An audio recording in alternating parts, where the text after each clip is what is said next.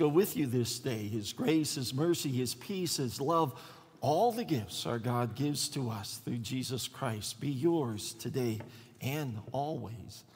Amen. We just heard Pastor Jeff read for us the gospel story, and that's the story we're especially going to focus upon this morning as we consider we all want to be great. That's our very first note. We all want to be great. These are grown men. All of them have committed to following Jesus as his disciples, but they're all concerned with who was going to be the greatest among them. Who's going to be the greatest treasurer? Who's going to be the greatest preacher? Who's going to be the greatest demon exorcist or the greatest healer? Or just simply who is going to be the greatest disciple? Leaving Galilee and walking along the road toward Capernaum, they voiced their ambitions one to another. Who's going to be the top man when Jesus establishes his kingdom? Who's going to be the most important person, that VIP in the Messiah's organization? Now, we may not admit it. We may not talk about it much, but we think those very same kinds of things often enough. We have ambitions. We have goals. We have dreams. We have hopes. We all want to be great. What ambitions might you bring with you this day? What are the dreams? What are the hopes? What are those things that fashion your life and your living as you move forward through the weeks and the months ahead? If you were to dust off those yearbooks that we all have hidden somewhere in our homes or in our closets, and you would look at some of the things that were put down about you or that you maybe put down, or about some of those classmates of years gone by, those goals and those hopes and those dreams, how close might you be to what that yearbook states? What were some of the ambitions that you first entertained as you were finishing up that schooling and maybe going on there or in some other direction, but beginning more of a life of your own? How far did you end up in the direction that you thought you might be going? Yesteryear's sketch may not look anything like today's picture at all. But then perhaps you're not finished. You're still working in that direction. Well, when the Lord God begins the story of Abram in Genesis chapter 12, the Lord promises Abram and says to him, "Go from your country, your people, and your father's household to the land I will show you. I will make you into a great nation, and I will bless you. I will make your name great, and you will be a blessing." God's words must have sounded awesome to this man Abraham. But there was a problem. He and his wife had no children. There were no descendants at this time. Abram is struggling to build a family, let alone a great nation. But that's exactly what the Lord tells him. I will make you a great nation. I will make your name great. We all want to be great. Yet not everyone gets to be chosen the homecoming queen. Not everyone hits that winning basket or scores that go-ahead touchdown as the game is ending and all the fans are roaring. You may not be voted the top man or the top woman in your profession. You are not highlighted at any time as student of the month. Yet these are often the hidden motivators that move us forward day after day as we live and as we strive. We desire to be noticed. We want to be remembered. We long to be successful and leave some sort of a mark by the world's standards. You know, those standards that say, what's the size of your office? Do you have one of those window spots to work from? Where do you live? What's the size of your house? What part of town do you live in? Have you published any papers? Are you credited with any noted research? Have you graduated at the top of your class? Have you led the team to the state championship? Have you appeared on America's Got Talent? These are the marks of greatness which we use today, at least are used around us, arguing within ourselves, arguing against ourselves. Who's the greatest? And it's not just to be the greatest of your time any longer. The last few years, it's come out, who's the GOAT? G-O-A-T, who is the greatest of all time? We even find similar words spoken by the angel in Mary's story. The angel says to her, "Do not be afraid, Mary. You have found favor with God. You will conceive and give birth to a son, and you are to call him Jesus. He will be great and will be called the Son of the Most High. The Lord God will give him the throne of his father David."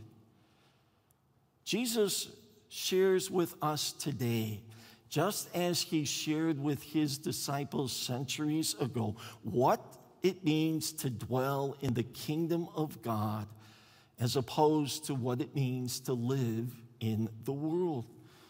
But they didn't get it. They didn't understand. Why is that? Well, our second note, Jesus' message doesn't fit our lives. Jesus' message doesn't fit our lives. Jesus tries to explain the path that he is opening for those disciples to follow and to walk upon, that path which leads to the cross and to death and to resurrection. But such a message just doesn't resonate with the way we picture life. It doesn't fit well with that notion of pursuing happiness that we run after day and week after week. The disciples don't listen well to what Jesus is trying to teach them. They certainly don't understand what he says. It doesn't fit their lives. They left that place, Mark says, and passed through Galilee. Jesus did not want anyone to know where they were because he was teaching his disciples. He said to them, "The Son of Man is going to be delivered into the hands of men. They will kill him, and after 3 days he will rise." But they did not understand what he meant and were afraid to ask him about it. Maybe they didn't try very hard to understand. In the world of things, with the attraction that things have for us, in the world of ambition that puts so much pressure upon us to succeed in something, in the world where getting ahead and being on top, is maybe even for a moment, makes us the greatest, we don't understand what our Lord is trying to teach us. Perhaps we too really don't want to comprehend what it means to live as a person of faith, what it means to live as a believer who has been called by the Spirit of Christ to live with the love of Christ, both in our words and in our actions. Jesus has tried to explain, what does it mean to live in the kingdom of God? This is not the first time this subject has been broached by him. A chapter earlier in Mark chapter 8, God's word tells us that Jesus then began to teach them that the Son of Man must suffer many things and be rejected by the elders, chief priests, and teachers of the law, and that he must be killed and after 3 days rise again. Suffering, rejection, dying. If they heard that, if they understand that, they certainly also came to know that what Jesus is saying simply doesn't fit our life. Is this what it means to dwell in the kingdom? Is this what it means to live as a follower of Jesus Christ? If I were to bring out a sign-up sheet today and pass it around and ask for volunteers for this sort of ministry, how many of us are going to pass that sign-up sheet right by? Suffering, rejection, dying? Please start that on the other side of the church. Nope, not me today. Jesus spoke plainly, says Mark in chapter 8, about this. And Peter took him aside and began to rebuke him. The disciple whom many might make that greatest disciple of all time, Peter, he takes Jesus aside and rebukes him for even suggesting such a thing as a cross and a grave.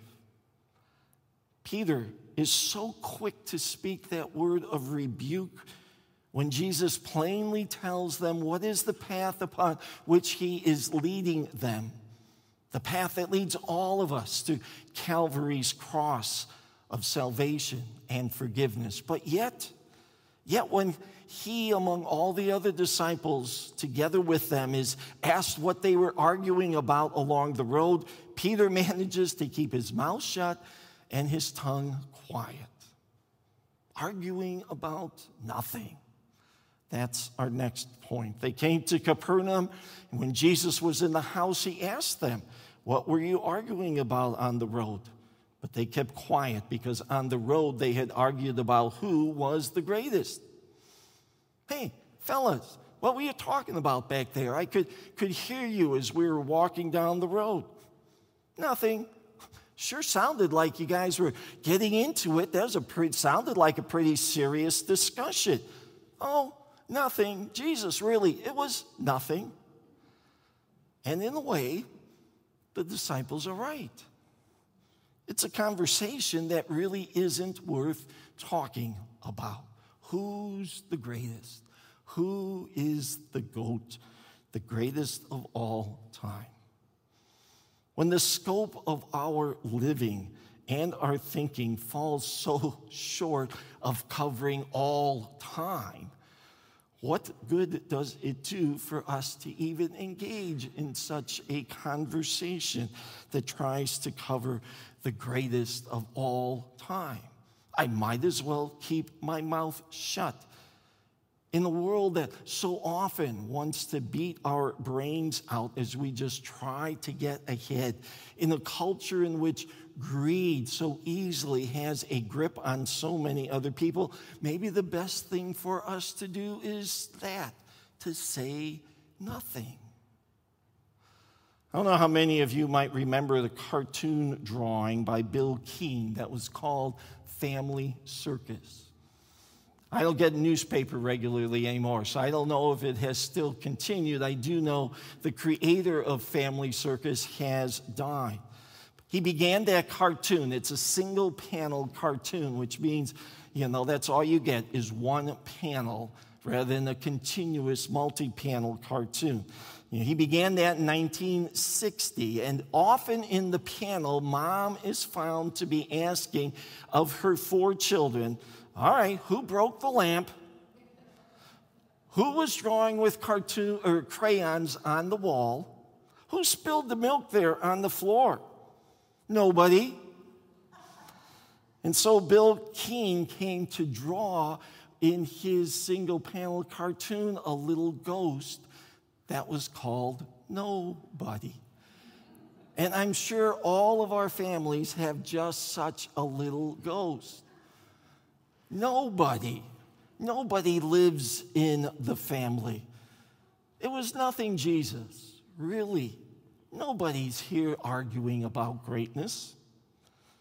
Rank and status and greatness may have a place in our world and in our culture, but Jesus today wants us to make sure that we understand how rank and how status and how greatness are to be understood in God's kingdom and among God's people.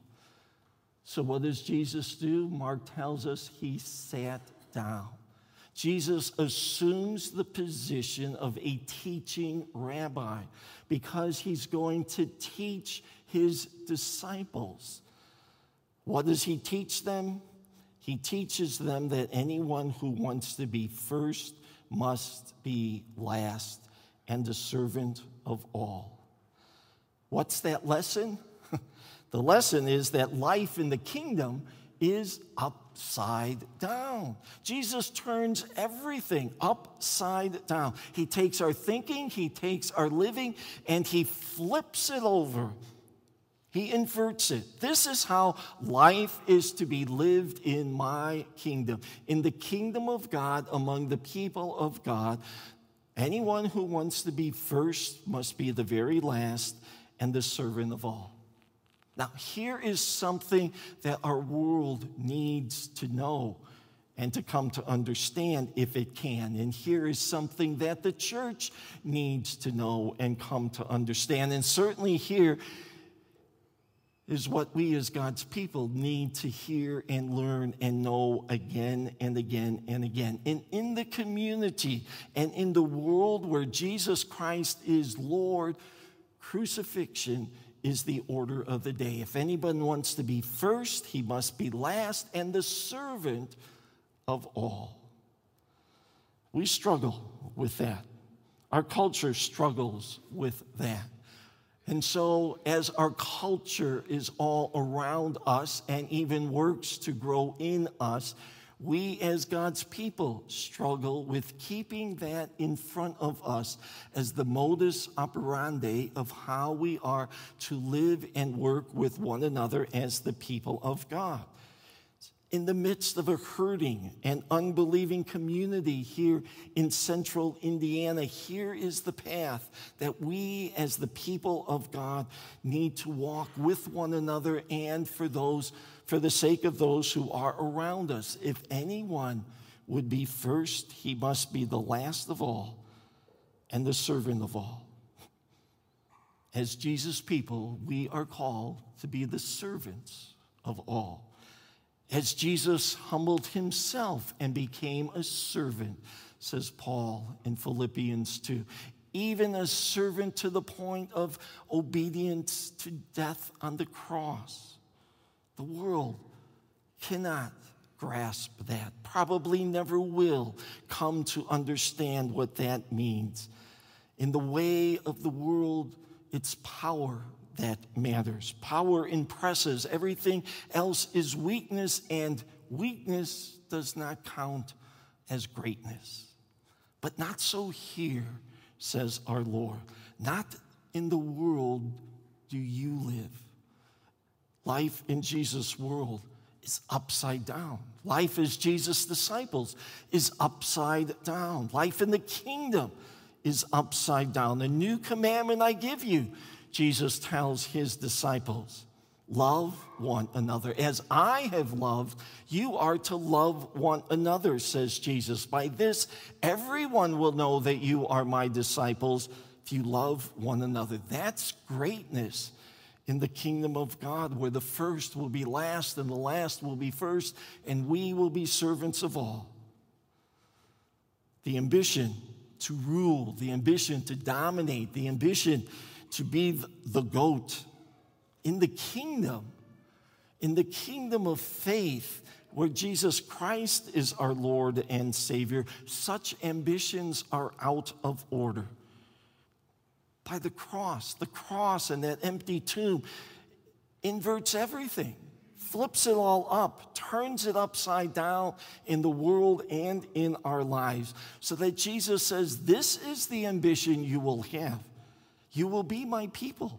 And as my people, you will live as servants of all. In my community of faith, the first will be last, the last will be first, and we will live as servants of all. Called by faith in Jesus Christ, this is the world in which we are to live. This is the real world of truth and of love and of forgiveness. This is the world. This is what the world wishes to be, even though it doesn't know it. But we do know. We know that life in the kingdom, life is great in Jesus' kingdom. That's our last note. Because in the kingdom, debts are paid. And in the kingdom through Jesus, sins have been forgiven. We are free to live, not to get, not to live to be great, but to live to serve.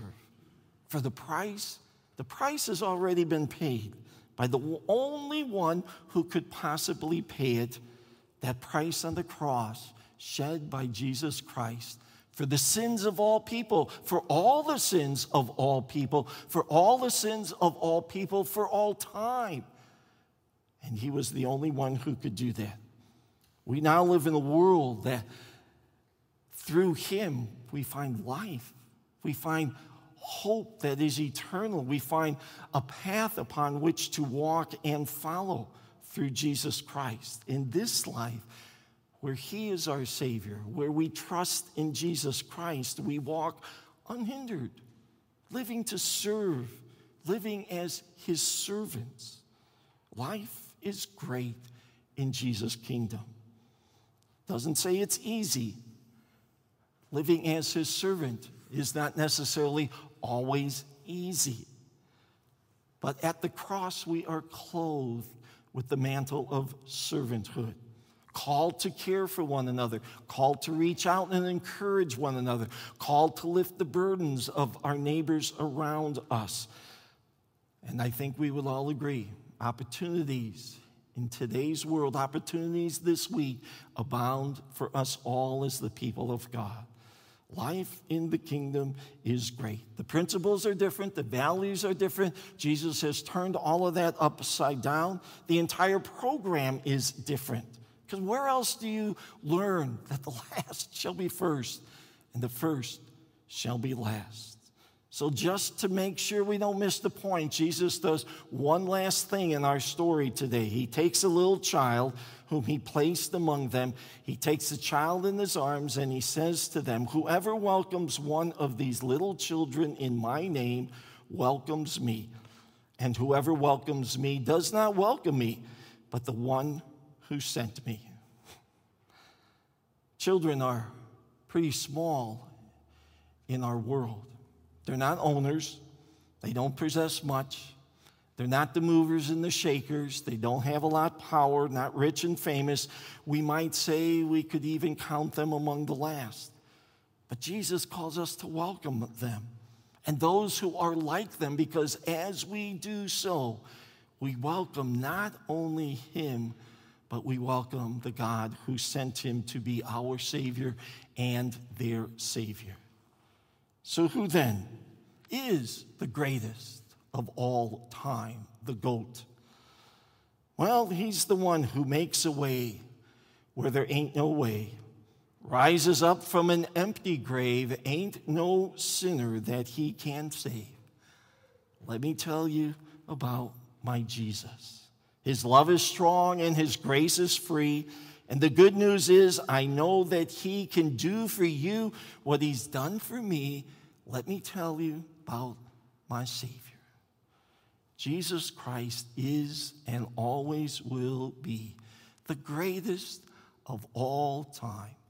And in his precious name, amen.